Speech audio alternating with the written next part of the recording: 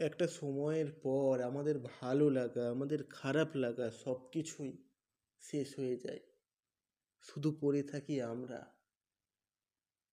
একটা সময়ের পর আমাদের সমস্ত ভালো লাগা, সমস্ত খারাপ লাগা সব কিছুই শেষ হয়ে যায়, শুধুমাত্র শুধুমাত্র আমরাই থাকি, শুধুমাত্র পড়ে থাকি আমরা।